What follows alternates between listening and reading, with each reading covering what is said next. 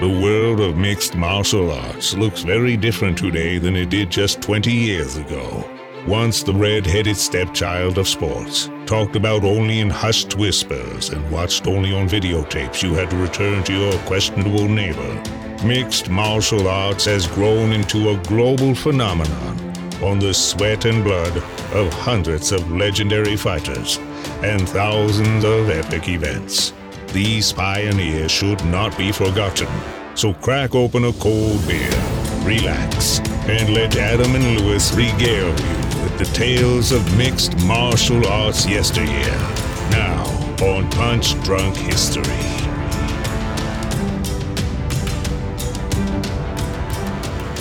Jose Aldo is one of the greatest MMA fighters of all time. The King of Rio ruled the featherweight division in mixed martial arts with an iron fist for nearly a decade. His run through the WEC and the UFC was the stuff of legend, dominating all challenges and garnering a reputation for his ferocious and brutal fighting style. However, like many great rulers, his reign came to an abrupt end for Aldo in devastating and humiliating fashion. Suffering a KO loss in such a high-profile manner would have ended the careers of many men, but Aldo showed why he is one of the all-time greats, and instead of letting that defeat define him, he continued to mix it up with the best in the world at 145 and later 135 pounds. Where does Aldo rank among the greats of the sport? He's undoubtedly the greatest featherweight of all time, but does he make it onto the Mount Rushmore of MMA? To try and answer this question, as well as take a closer look at his mixed martial arts career, I'm joined by Adam, my co-host for Punch Drunk. Welcome to Punch Drunk History.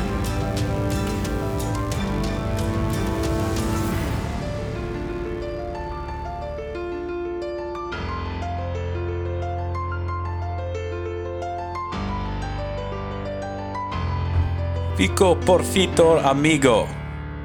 I say that in Portuguese, and that translation is "that was perfect, mate." So I had to change it up. As I said in the last history app, every single one I always just go, mate. So I had to change it up, do something different. I thought I'd get my Portuguese going because I am fluent in multiple languages. Well, you are bilingual, paying a little respect to one of the greatest fighters of all time. It's a sad day. It's Jose Aldo has retired, so we're straight into the history app. You might not be listening to it the day he retired, but trust me, we're recording this the day he retired. The very day. We were prepared. We were waiting for this. We heard a whisper, we're on the inside these days, so we heard a whisper he might be retiring, and we're like, man, we're going to have to do a history app just to pay our respects. The only way the Punch Drunk guys know how to do it, which is talk about him on a podcast, and hopefully some people listen to it, and I'm sure he will listen to it because he isn't dead, but it is a bit of a eulogy.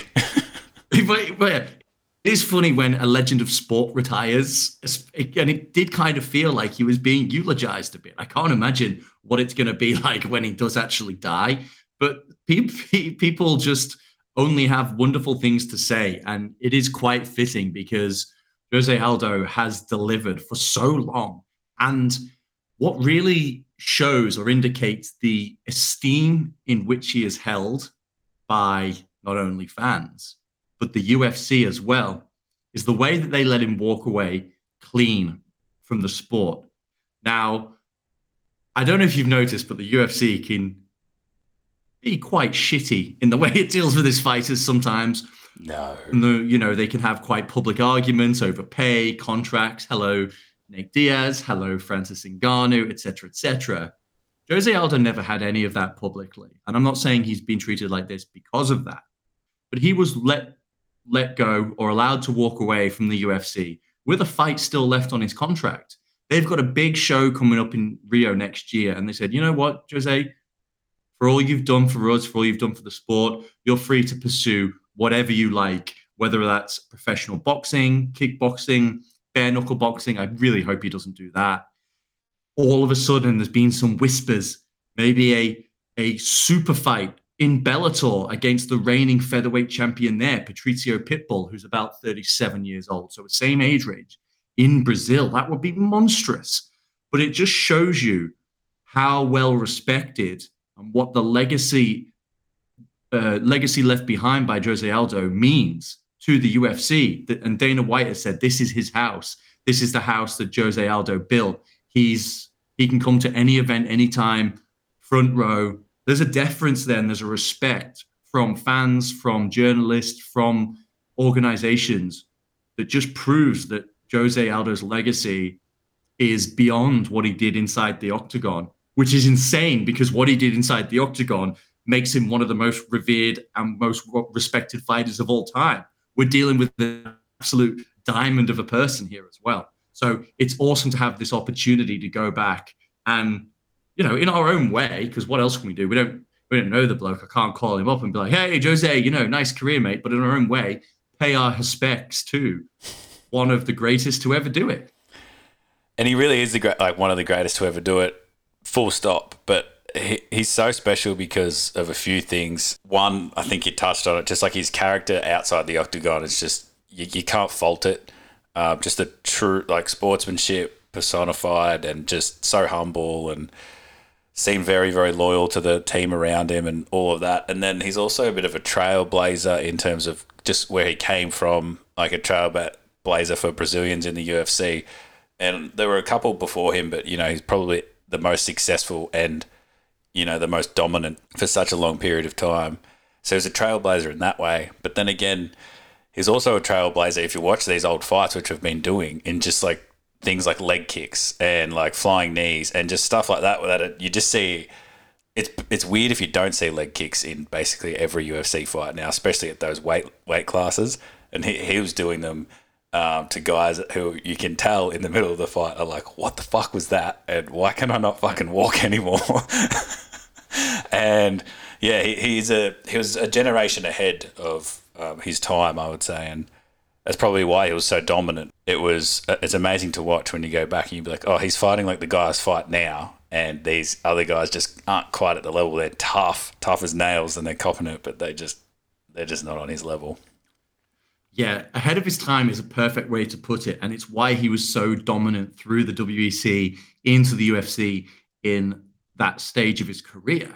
And really, he was a pioneer for the lighter weight classes. The UFC brought in the WEC roster. Zuffa acquired it, I think, in 2006. They ran simultaneous organizations, and then they folded it into the single umbrella and brought those lower weight classes into the UFC, which are some of the most popular weight classes today. Look how hyped we get talking about bantamweight and featherweight at the moment, in particular, with how many great fights we've got. I mean, look at UFC 280 coming up. 2 fights in the bantamweight division that people are just absolutely stoked on. Same as featherweight. Everyone can't wait to see Volkanovski return and what's going to be next. Max Holloway was such a draw. That all came from the work that was put in by the guys in the WEC, in particular, the work put in by Jose Aldo.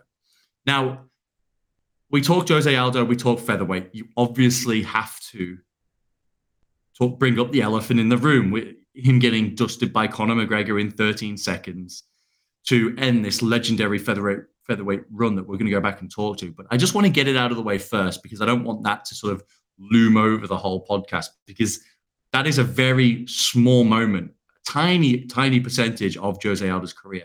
Was it the biggest moment in his career? Yeah, probably not. It was unfortunate. It was incredible at the time. Conor McGregor was just a force to be reckoned with. And it was just one of those things, man. Sometimes in fighting you get caught. It was spectacular. It was chaotic. But there's no doubt Conor McGregor got in that man's head, and he did that mental warfare. Prime Conor McGregor was able to siege Jose Aldo's brain, for want of a better word, and his mentality and his mindset in a way that no one else had ever been able to do, and really do since. The most highly anticipated featherweight fight of all time. Conor looks extremely loose, and Aldo looks like he's feeling the pressure of this moment. Green trunks for the southpaw, the notorious Conor McGregor. Black trunks for the champion, Jose Aldo Jr. Conor relaxed, smiling. Oh! He slapped him! Conor McGregor is the new UFC featherweight champion of the world! Oh! Unbelievable! Oh my God! Unbelievable! The first punch he threw! And I think he'd learned a lot from that. There was a clip going around from a podcast he did in Brazil recently. And the way he's dealt with that loss and the way he's accepted it and the praise he had for Conor McGregor was remarkable for such a high profile, humiliating incident. This guy who terrorized him for 18 months, chased him around the world, disrespected his country, called him every name under the sun, and then flatlined him and humiliated him in that fashion. For him to be able to deal with that, move on, and continue to compete, as I said at the start, is truly remarkable. And it is a bit of an injustice that he never got a rematch with Conor McGregor. I don't know how it would have gone, but it certainly would have been a 13-second fight. And Conor moves up to 155 and then goes off and does all of his circus shit. And it's a shame because probably no champion has been more dominant, loses the title and then doesn't get their... The champion, the dominant champion, always gets their rematch, especially when it's a surprise like that. I don't want to call it an upset in the same way that it was Matt Serra versus GSP, but GSP was always going to work his way, get that rematch. So, yeah, it's just a shame. But I think we put that out on the table now and we move past it and we focus on the positives of Jose Aldo's career. Before we do that, anything else you wanted to add on the Conor McGregor saga, the fiasco, the running into the... I couldn't help but watch that fight, when we're looking... You can't not. You can't just look at the Aldo catalogue and just skim past that fight because just even the 10-minute build-up of them walking out and you can feel the tension like it's live when you watch it and it's crazy. But I think the reason Aldo probably takes it so well now is one, because of the person he is, but he probably blames himself a little bit for getting caught up with Conor's bullshit because, and I think not only did he learn from that, the entire fucking UFC roster learned from that. They're like, oh shit, you need to look past Conor's bullshit. And that is what all of them do now, to the point of Conor's last couple of fights. I'm sitting here going, this is fucking lame. Like, he needs to shut the fuck up. This is so cringe. Dustin Poirier is not even reacting. And Jose Aldo, in a weird way, was probably the one guy that he was like the scapegoat nearly. He had to be the one that fell, and all the rest had got to learn from that and watch from without being the one in the octagon copping it. But yeah, it was just so amazing because it happened in 13 seconds. It was so unbelievable. And Conor McGregor, it was just the timing. Conor was the biggest athlete on planet Earth at that point. Well, after that KO, it was just fucking crazy. And yeah, you kind of feel for him watching when you go back and watch it because it's nearly the most notable part of it is just how emotional Aldo is instantly. Like after a KO, yes, he's crying like that, and it's just like, yeah, meant so much to him. I completely agree. And even at the time, I remember vividly where I was, who I was watching with. It's one of those moments in time you go, wow, I was watching that live. I couldn't believe it. I was a Conor McGregor, still am, but more so back then. I was a Conor McGregor fan. I was wanting to see him unify the belts. I wanted to see something spectacular. You couldn't help but get swept up. And if you look back now and say, no, I never got caught up in Conor McGregor hype, you're a damn liar. Oh yeah, 100%. I was dying for Conor to win that fight. Don't get me wrong. But the moment it happened, and as you said, you saw Jose Aldo, I was like, oh man, like he didn't deserve this. He's too much of a legend. And I didn't quite at that time appreciate how good Aldo was. And subsequently over the years, I've gone back and educated myself on some of his fights and then seen what he continued to do afterwards. So let's go back. Let's go back to where it all started because he put together this body of work that's unlike anything we've ever seen in the sport, really. And he opened up his career in the regional circuit in Brazil. Bro, some of the fights that he had in the regional circuit in Brazil, where they had the soccer kicks legal. We're talking about Jose Aldo's leg kicks being so violent and deadly because he kicks so hard. Now imagine that's your head on the floor. He was just murderous. If you want a sneak peek of that too, just jump on our socials. I think on Twitter and Instagram, there's a video of him basically soccer kicking someone's head. Well, he's the king of Rio, and it does have he's executing a peasant in front of his court for disrespecting the king, for daring to think he could hang with the king. It's just brutal. I think he had a couple, if I recall correctly, he has a couple of victories by soccer kicks in Vale Tudo, and basically crazy organizations in Rio de Janeiro. And then he really starts to build his body of work, and he loses quite early on in his career.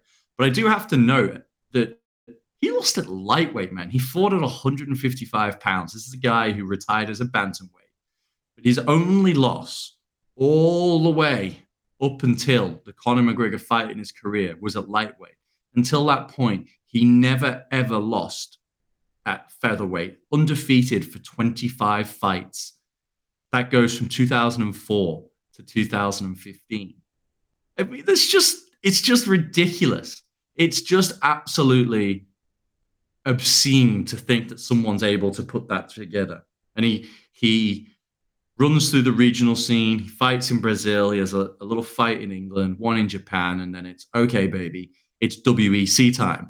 Which back then, that was the big leagues. That was getting into the UFC. The WEC was the pinnacle for lower weight class fighters. And he comes in and he's just on a tear, man. He's unstoppable. He's undeniable.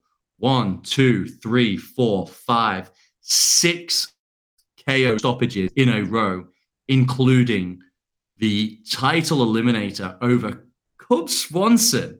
No one does this to Cub Swanson. He runs across and knees him in the face inside 5 seconds. And that's it. And then this is the eliminator for the title. The 2 of the 3 best featherweights on the planet at the time. And they're talking about these both guys are going to be bringing violence. It's going to be an exciting... Bam. It's over. All right, guys. Now bring it on. Come on. Swanson and Aldo. One of these men will probably get a shot at the champ, and right off the bat, it is over. It is absolutely over. How is that for explosiveness right there? This kid is fearless out there. Flying knees. I mean, right off the bat. That's accuracy right there. And Cub Swanson's like, what the fuck has happened? He stands up, his eyes all bloodied. Crazy.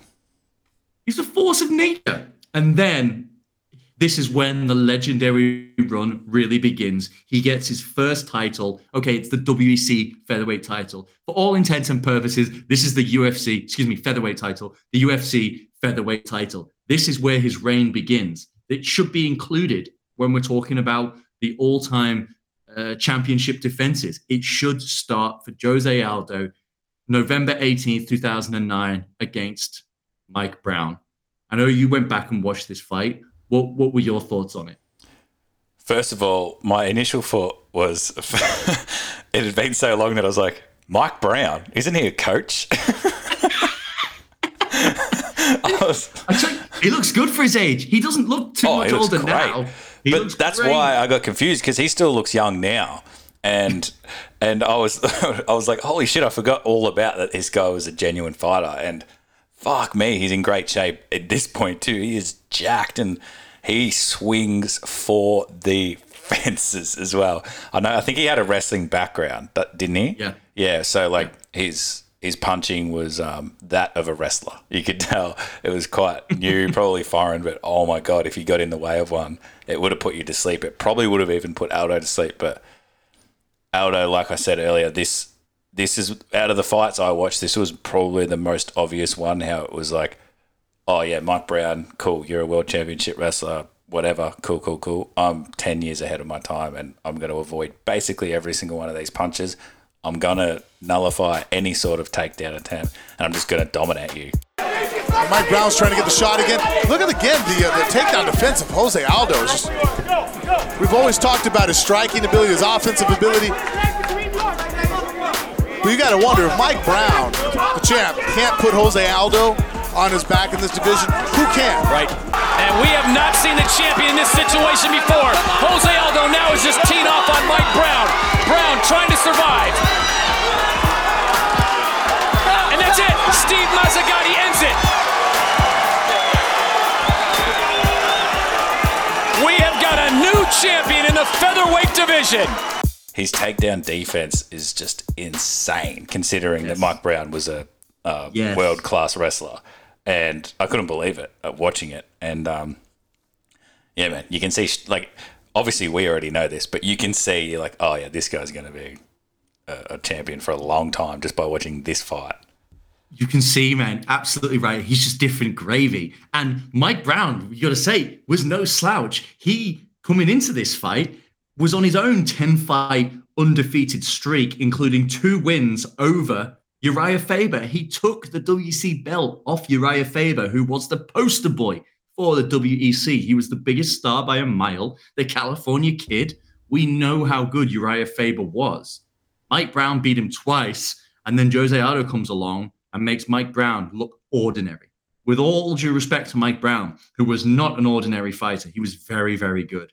Jose Aldo made him look ordinary. And that's a great point you raised about his takedown defense. And that's something that we saw get better and just be an absolute mainstay, bread and butter for Jose Aldo through his entire career. Look at some of the wrestlers he's fought. We'll dive into these fights more. Starting with Mike Brown, Chad Mendes twice, Frankie Edgar twice. And it's all well and good saying, oh, you don't want to stand with Jose Aldo. He's too violent. Those leg kicks are brutal. Okay, yeah, then take him down.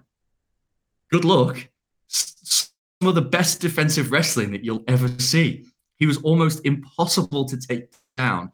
And that gave him such freedom to throw his strikes however he wanted, with the speed he wanted. He never once hesitated to throw a vicious, violent leg kick. One, because they were so fast and it has no tell. There's no wind up in those leg kicks. He's somehow able to generate that incredible force just without having to drag his leg back and give it away. But second of all, he's like, all right, grab my leg. I'll beat your single leg, no problem. His takedown defense was absurd. And that fight with Mike Brown, wow. He just made him look incredibly ordinary. And as you said, you're watching it, you're like, oh, okay, no, this guy is something special. And certainly we continue to see that all through his WC run. Uriah Faber, man, what a fight that was with Uriah Faber. Yeah, okay, it was a decision. And really, once he became champion, the KO stoppages and victories sort of became less, obviously, because once you become champion, you're fighting the very best fight after fight, right? We see this all the time. People go on absolute KO tearing runs. They get to the title, and then their finishing rate somewhat slows down. It's like, well, yeah, you're training and you're preparing for a 5-round fight, so automatically you become a little bit more conservative with your output in the earlier rounds. But B, you're fighting the next best guy in the world at that time, the guy who deserves to have a crack at the belt. So your level of competition exponentially increases as well. But that fight with Uriah Faber, yeah, it was a decision, but it was maybe more humiliating than a stoppage. He got him in a mounted crucifix. I couldn't believe it when I saw that. I was like, what the fuck is Uriah Faber? In his prime. In his hometown. Imagine, do you know how dominant you have to get Uriah Faber at a mounted crucifix in Sacramento?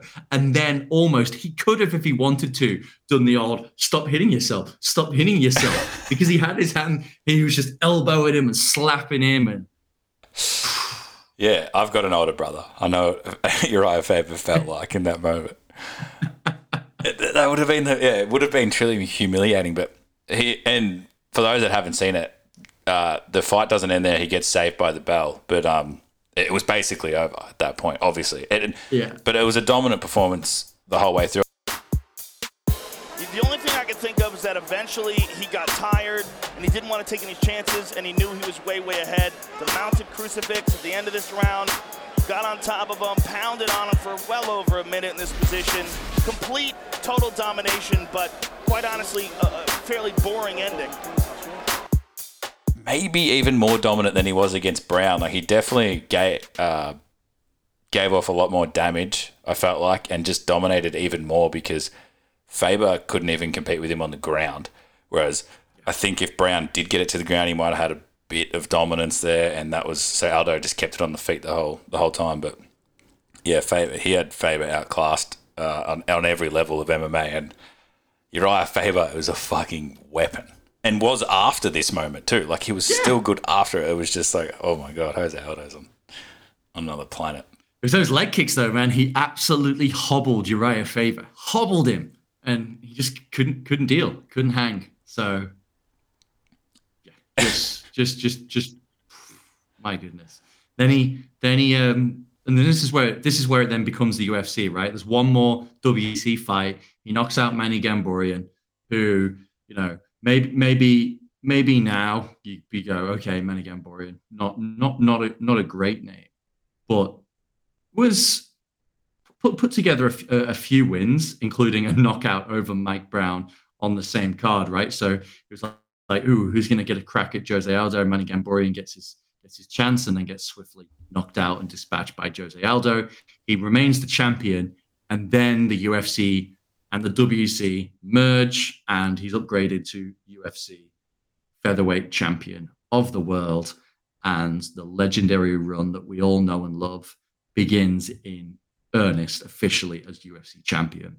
And it starts with Mark Hominick, who at the time, again, had earned his shot, was dangerous. I was a huge fan of Mark Hominick.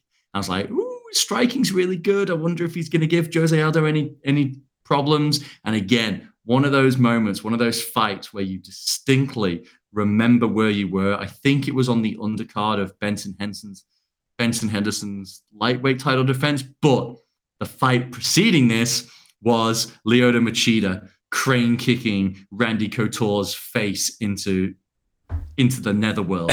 And then this fight happened, and Mark Hominick gets a hematoma on his head that is, it's like someone stuck a cricket ball underneath the skin of Mark Hominick and just been like, there you go. He got his ass beaten. He was too tough for his own good. He was never the same after that fight. Jose Aldo broke and really finished. He finished Mark Hominick's career because, again, he went on a 5-fight win streak. He got his title shot, and then he never won a mixed martial arts fight again. And I remember retired 18 months later. Like, Jose Aldo broke and finished Mark Hominick's MMA career. He would have ended a lot of careers. Maybe not as emphatically as that, but there would have been a lot of guys that were pretty much, once they fought Aldo, just went, yeah, I'm not going to get that title. And the only one I can, off the top of my head, that I could probably compare him to in terms of doing that is John Jones. Like, John Jones, like, cleaned out a generation of light heavyweight guys, like legends. But yeah, I felt like Aldo, all these big names you've heard of, never really got that UFC title, all because of him. Yes, absolutely. I mean, yeah, he retired Kenny Florian. Kenny Florian came down, one fight at featherweight, went for the title against Jose Aldo, lost, retired. Kenny Florian is one of the all-time greats to never win a title. Maybe the guy, maybe the best fighter to never win a title. I think he competed at 2 or 3 different weight classes. And he ran into Jose Aldo, like, shit, I'm not going to get a title here either. Guess I'll just go to commentating on the desk. And he was a great fighter. Jose Aldo retired him. Just an insane run that he went on. And the way he beat these guys, he said, even if it wasn't emphatic KOs, highlight reel KOs, the dominance in which he was winning these decisions and the damage he was inflicting on his opponents made people go, yeah, I don't think I want to get back in there. Don't think I want to get back in there with him. And one guy who did get back in there with him, and we've got to give him credit for how he came back, was Chad Mendes. Because in their first matchup, it was like, wow, okay, Chad Mendes, he could be a real threat to Jose Aldo. He could be one of the guys. I think up until that point, he'd only lost. He was undefeated, right? He was 11-0. He was an elite level wrestler. And they were like, okay, maybe he's the one who's finally going to take him down. And he had these absolute power punches as well. And was like, okay, he's got a grappling game. He's well-rounded. And then Jose Aldo just absolutely murks him with a knee, knocks him out, retains the championship. And you go, oh, okay, is that another one dispatched to the wayside? In fairness to Chad Mendes, he then peels off another 5 wins and comes back with a rematch, which Aldo Mendes too. We both watched this fight. My goodness, what a fight this was. This like, if you ever just go, oh, I just want to watch a fun, entertaining 5-round fight, this is the fight. This is a fight to put on. You go, whoo, baby. These boys let it fly. Yeah, and for context, for those that can't put a finger on exactly when this was, it was basically Conor McGregor was just becoming a superstar in the UFC, and Chad Mendes and Jose Aldo were the guys. And basically, whoever won this fight, Conor McGregor was the next man up to fight them, which became Jose Aldo. Obviously, Jose wins this fight, but he then got injured, and Conor ended up fighting Chad anyway. And obviously, as history tells you, Chad Mendes pushed Conor a lot further than Jose Aldo did. And if you watch this fight between Chad and Jose Aldo, you realize that Jose wins, but these guys weren't that far apart at this point. Chad Mendes was a fucking dog, and that poor bloke came against prime Jose Aldo and then prime Conor McGregor, who knocked out Jose Aldo in prime Jose Aldo seconds. Twice. Exactly. Prime Jose Aldo twice. Man, you're so right. This is one of the most entertaining 5-round fights you'll watch. Jose Aldo, the champion. Chad Mendes, the challenger. He cannot wait to get this started. In round 3, there was one of many huge uppercuts landed by the challenger. He followed up with 2 of those left hooks and stunned the champion. Came forward, thought he was going to finish Aldo, and then Aldo rocked Mendes back and forth. Then round 4, really the most dominant, I believe, by Chad Mendes. Really was getting off first, moving, being very smooth with his combinations. In round 5, Aldo landed several very nice punches, but a big double leg there from Mendes. Nice combination there from the champion. Defends the takedown. Tough one to score, but back and forth, incredible job. And what a fight put on by both of these warriors. And still, the undisputed UFC featherweight champion of the world, Jose Aldo Jr. These guys are so fucking fit. Like, so fit that I'm like, are they on the roids in this fight right now? Like, what is going on? They're both so jacked. I don't want to toss unfounded allegations, but if I was a betting man, I'd say that Chad Mendes was definitely on something. Yeah, they look so, they're supremely fit, and they both just, the pace is just unbelievable. Like, they just keep going and going and going. And yeah, credit to Jose Aldo, because Chad was kind of renowned for, you know, his endurance and stamina, and Jose Aldo his toughness, man. Some of the shots he took, you just know he was completely willing to be in there, go into the fire, take his licks to try and, because he wasn't throwing the same volume of combinations, right? But he was there. He was like, okay, I'm going to wear a few, but I'm going to come and I'm going to land something heavy on you. Just a spectacular fight on what a pretty ordinary card looking back. I don't remember watching this one live. I'm trying to recall. It was, the listeners have probably seen it the videos of Conor like lurking in the background. There's like the famous photo of him like in the cage, like standing there with his fucking lats poking out like he likes to do, just like staring Jose Aldo down after he's won the fight. It is quite funny. Even if you just watch this fight, there's certain frames where you can just see Conor McGregor in the background. He's wearing some suit that stands out so much.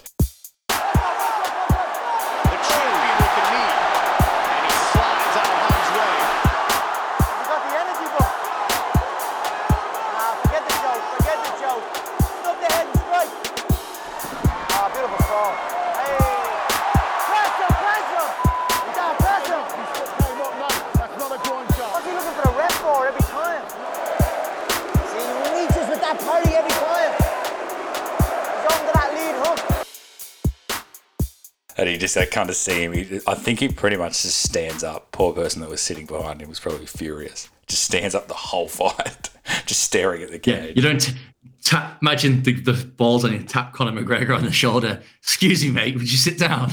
You know that video that went viral of Conor like watching the UFC on the TV, and he's like strutting around his lounge room or whatever. He's basically doing that at the event. He's a fucking nut job.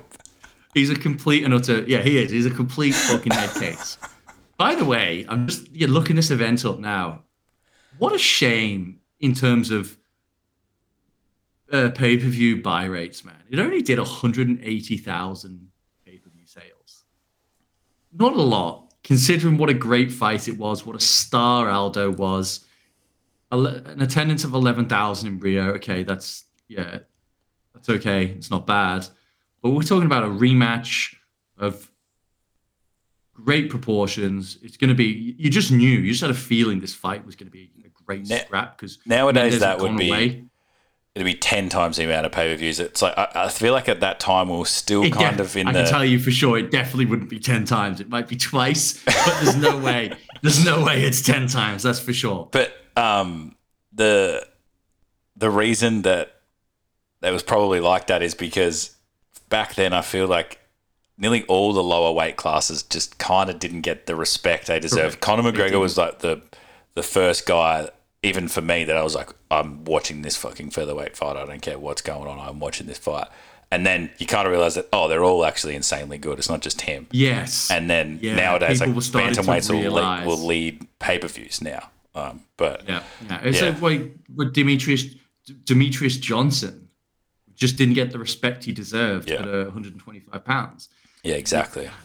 It's so, I can't remember which card it was, but it came up on Twitter recently. It could have even been a Conor McGregor fight. I'm not sure. But essentially, the person was, the journalist tweeting out about it, said that people were leaving the arena before the main event because they were so disinterested in watching Demetrius Johnson. It's unthinkable. It's so insane that people were such casuals at that point, that they just had zero interest in the lower weight classes, that Henry Cejudo, as much as he's a cringe, essentially saved. The UFC was absolutely going to shutter the 125-pound division. Triple C, triple cringe. But I'm glad they didn't. That's for sure. So Aldo beats Mendes in a barn burner of a fight, man. An absolute barn burner. And then, of course, it's Conor McGregor. He comes back from that. Of course, Conor McGregor goes off. He goes up to lightweight. And then he fights Frankie Edgar in a rematch at UFC 200 for the interim belt because Conor's off doing his thing. Of course, the UFC ends up stripping him. Jose Aldo finds himself featherweight champion of the world again. It's like, what? Talk about you're getting the look of the Irish, but as it might be. And then he fights Max. He deserved it. Then he fights. Then he did. And then he fights Max Holloway. And this is really where the end of featherweight Jose Aldo starts to come along. We talked about him being so far ahead of everyone for so long. Now we got a next generation. Now Max Holloway's here. Peak, prime, unstoppable Max Holloway.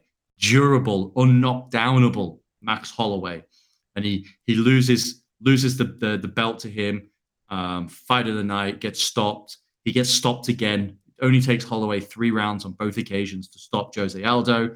And you go, okay. Maybe Jose Aldo's done. to start to talk about his retirement. And then takes a bit of time off. 7 months later, he's back against Jeremy Stephens.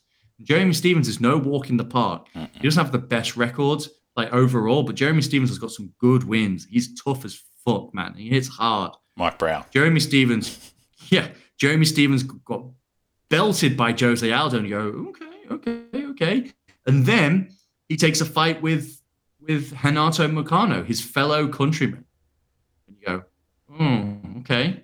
Moicano's big, man. He's much taller, much longer. Someone who grew up watching Jose Aldo, knows what he's going to try and do. And this fight, man, he was the underdog. I couldn't believe it. I knew they fought. And I went back, and on the broadcast, it's when the UFC started to put odds in there. And Jose Aldo was an underdog. Unthinkable. What a performance he puts on, man. That first round is a good round. He wins it, and then he just comes out and goes, you know what? Enough of this, Moicano. I am better than you. I belong in a class above you.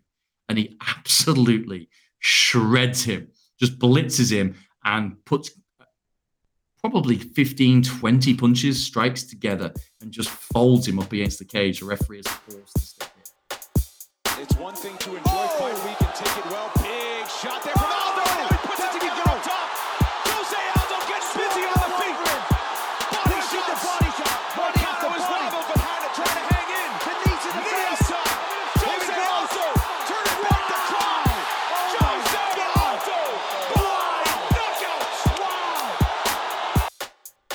It's so funny at the start of this, they talk about how it's kind of the legend versus the Brazilian up and comer, and then the new guy, they put up the next breed. They put up the stats, and they're like 3 years in age difference. Like Moicano's already 29. It's like the shit that Aldo has done has not just been in the 3-year age gap that you guys have had. This guy's been a dominant for probably 14 years at this point. Like, and you're saying this guy's an up and comer. It's just crazy. It just shows how good he is. Like, he's not even 31's not even that old at the end of the day, and he's a living legend that we're talking about him retiring, and he's 31. Like, it's crazy. He then has a couple more fights at featherweight. He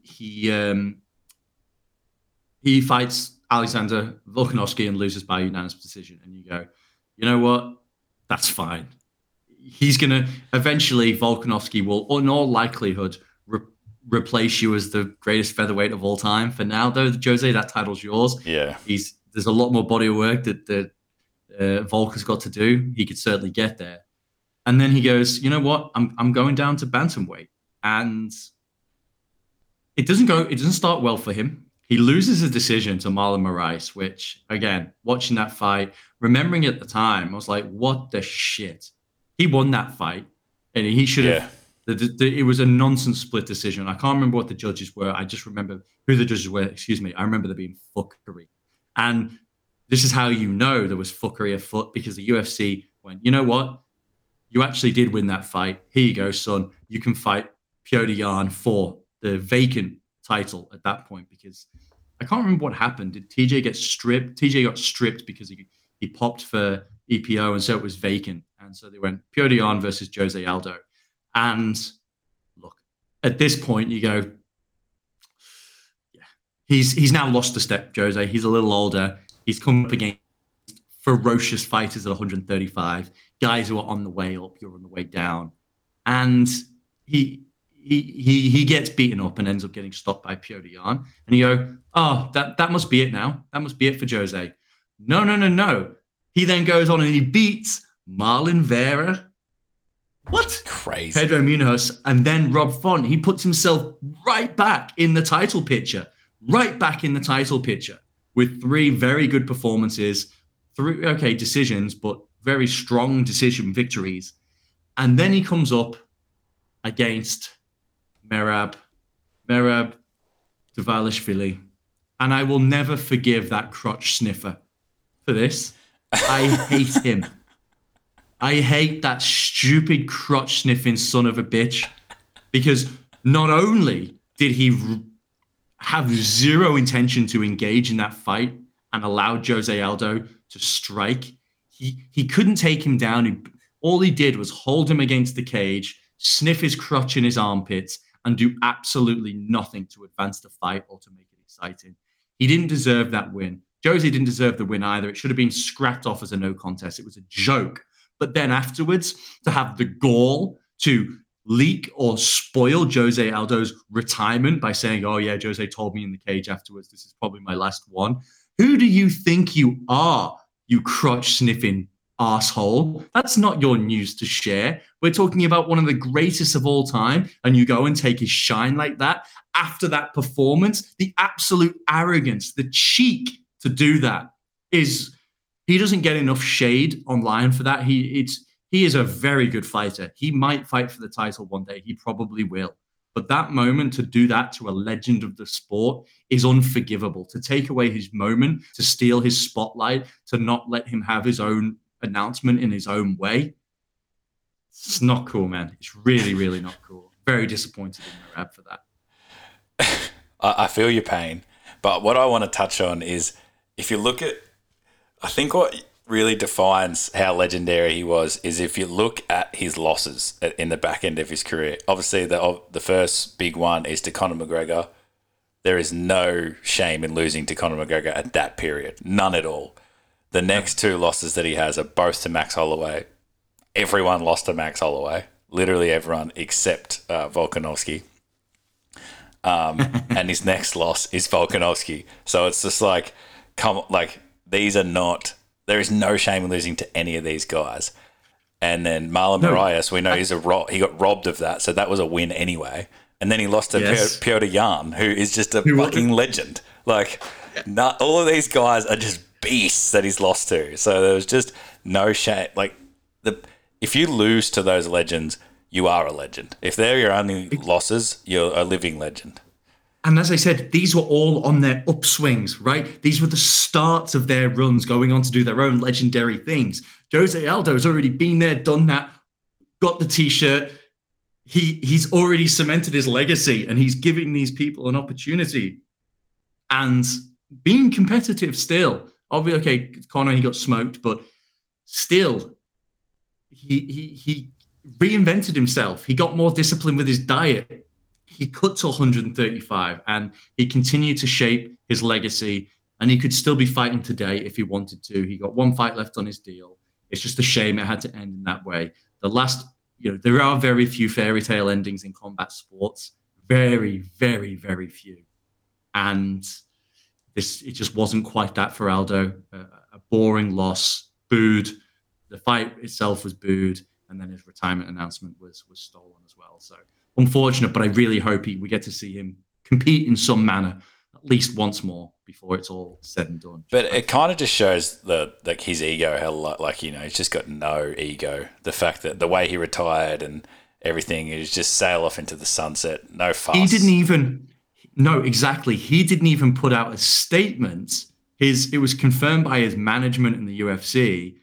He retired the day his son was born. And he just posted a picture with his son in the delivery room. And that's all he talked about. And for me, that's quite serendipitous, right? This is a man who spent his career just violating people inside a steel cage. And the day he hangs it up from the highest level of competition is the day he's like, you know what? I'm a father now. I've got bigger priorities. And there's something really sweet about that. It's that's so beautiful. I actually didn't know that. It's poetic. Yeah, it's poetic. And he didn't get the ending in the cage that he wanted, but the timing of it all, he must be an incredible piece with his decision, because it just worked out so nicely. So yeah, a real poetic ending for one of the true all-time greats. There's just something to be said, in all sports, no one I love it when I see athletes feeling themselves after they win championships or titles or whatever, but it's just something amazing when a guy does stay as humble as Aldo when they're as successful as he is, because there's no way I could do that. If I won one fucking title fight, I would be the most fucking bragging, arrogant You'd be Conor McGregor. You'd be Conor McGregor. Exactly. But everyone would be, you know what I mean? Yes. Yeah. And the fact that he was so successful, he had every reason to just be an arrogant piece of shit. There's guys in the UFC that are arrogant pieces of shit that aren't even ranked in the top 10 and never will be. It is so fucking crazy. And you see it every now and then in all different sports. And I hate when like the old guys in the media are, oh, these people need to be humble, they need to show some respect. I also hate that. I'm like, they can do whatever the fuck they want. They won. But like, I'm not saying you shouldn't. I love that too. But it's just so impressive when someone like him goes through the ranks all the way and just stays the way he is, so humble. And, you know, you don't see it that much anymore. No. And perhaps people don't know that in the same manner of GSP, for example, because he doesn't speak English. He's very much over in Brazil and a different part of the world. We don't see him as much. We don't get that exposure the same way we did GSP. But in my mind, they're one and the same, right? Their dominance over a division, the way they handle themselves inside and outside of the octagon, just very similar careers too, in the way that like a lot of decision wins, but always dominant. Never like, oh, he got lucky that fight, or he got lucky this fight. Yeah, just like, he won that fight never in doubt. Yeah, never. Yeah, a lot of those were never in doubt. So that is the Octagon MMA career of Jose Aldo. We got a couple of other bits to clear up here, Adam. Little bits to talk about. Let's have a look at the notes here. You made a note on the show sheet, and I guess you're talking about the old UFC and the WC. And you said that the 800 sponsors all over the shorts, the individualized fight kit, you're not a fan. It just looks so shit. I wish they could still do it because I assume they got all the money from the sponsors that were on their kit. So I loved it for that. Yeah. But just in terms of aesthetic, it does look so bad when it's just like everyone's uniforms are different. They're just slapped everywhere, all over the shorts, wherever you can fit them, all over the shirt, wherever you can fit it. And everyone's got different sponsors. And it's just like some of them are just so irrelevant. And I'm just like, this is bad for my eyeballs. But that is the only thing. I wish they could all get paid for it still. Yeah, 100%. Some of them are a bit NASCAR-y, and I think it's now too far at the other end of the scale. What the UFC should probably do is, they're so big now. The UFC just wasn't on the scale that it was back then, so fighters had to go and get them. UFC is so big now. They could get a pool of 20, 30 approved sponsors, and fighters can then negotiate deals with 2, 3, 4 of them for their own revenue and have them in specific fixed locations on the shorts. So there's some kind of consistency, but the fighters can still benefit and also be a bit unique and align with brands that fit their personality and so on and so forth. Yeah. But yeah, I love watching it in the throwback, especially the WC, man. The blue gloves were electric. I love that. I think that looks sick. And yeah, it's just such a different era. You've got Goldie and Rogan on the call. Yeah. Well, that's another thing. Goldie, fuck me, he's annoying sometimes in the commentary. Oh my God, he just says things that are just, you can tell it's like this bloke he's got one foot out the door. He probably hasn't watched a fight other than the ones he's called in about 6 years. I hate Goldie slander because I've got such like good memories and it's so nostalgic. And trust me, at the time, I loved him. I thought he was the king. I loved him as well. And he says some things and you're like, what are you talking about, Goldie? He just goes off on a little wonder. Yeah. Like, Rogan has so many subtle digs at him, like without being so direct. He just like shuts him down with a sentence because he just rebuts what he said with facts and truth. I'm sure someone's done a cut up of Goldie saying stupid shit and Rogan sort of correcting him. I'm sure on YouTube somewhere that exists. Oh yeah, I'm sure. I think it might even be in one of our earlier history apps, but I'll add it in again. All right. There's one last thing we've got to do before we get on out here and wrap it up. And that is, of course, with every Punch Drunk history, we end with the Punch Drunk Pyramid rankings. Adam, remind our wonderful listeners, what are the 4 tiers or the tiers that we've got? So the top of the pyramid is shut up and take my money. You're buying the pay-per-view. The next level down is get down to the pub, I believe. I think so. Is it like splitting with mates and then get down the pub? I think it's splitting with mates. I think it's split. It would help if we actually had the graphic. I was just like, oh yeah, shit. Why don't I have this written down anymore? Buy the pay-per-view with a group of mates. The next one's get down the pub, and then I believe the last one's illegally stream it.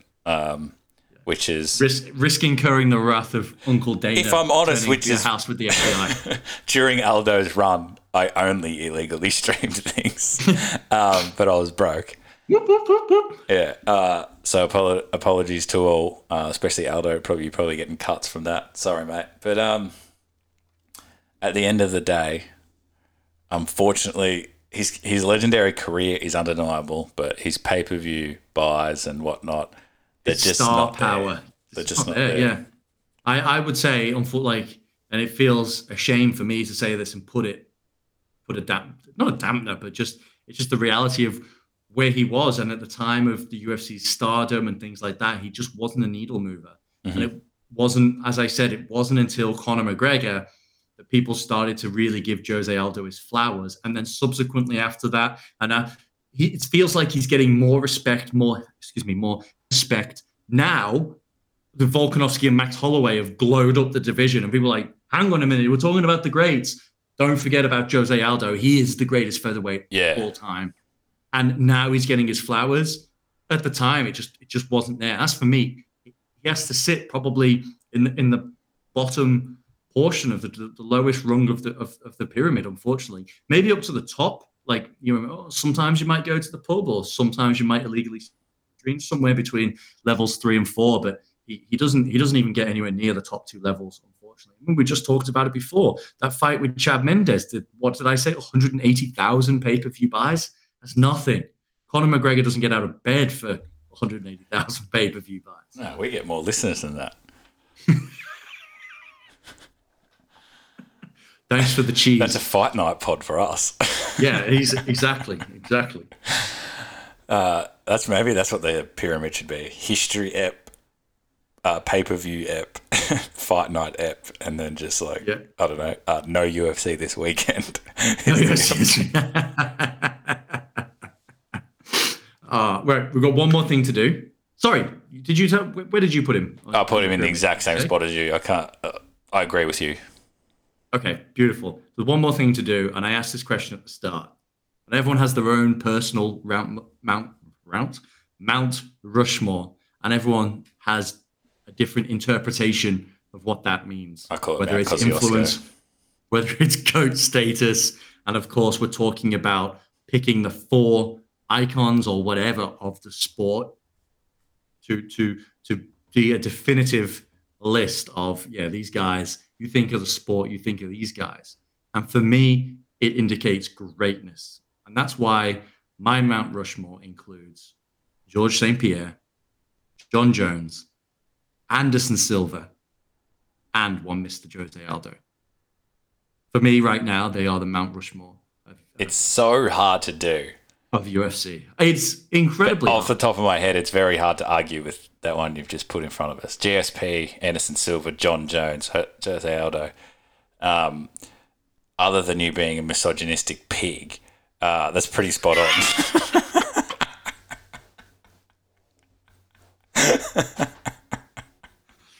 Hey, I probably would put Dana White on. I didn't carve Mount Rushmore. There are only male faces in the mountain. I don't make the rules. I just follow them. All right. If the women want their Mount Rushmore so badly, then first of all they should start by becoming presidents, and then they can build their own. I don't want to rebut that because we'll go for another 20 minutes, but that is pretty solid. And maybe I'll just Photoshop that and put it on the socials and see if everyone else agrees or what theirs would be. I've got nothing else to add on Jose. Legendary career, and I enjoyed doing this. Absolutely. Congratulations, Jose Aldo, on a spectacular career. Thank you, and we love you.